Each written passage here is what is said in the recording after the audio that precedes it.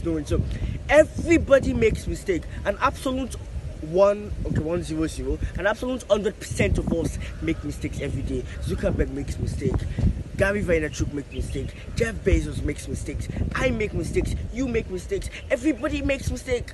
But the person that this mistake is going to be much bigger and dwell much more on your shoulder is when you dwell about it. Is when you beat yourself up for your mistake. So yes, you fucked up yesterday, but instead of owning and winning today, you are thinking and beating yourself up for fucking up yesterday. Thereby, you're going to now fuck up today. So fuck yesterday. Yes, we made mad fuck ups. I did. Everybody does. But fuck yesterday, win today, and that's how tomorrow is going to be blessed. See, yesterday is gone. Tomorrow is an illusion. You only have right now. You only have the moment, and it is what you do with the moment that will lead to whatever momentum it is you want to achieve for yourself.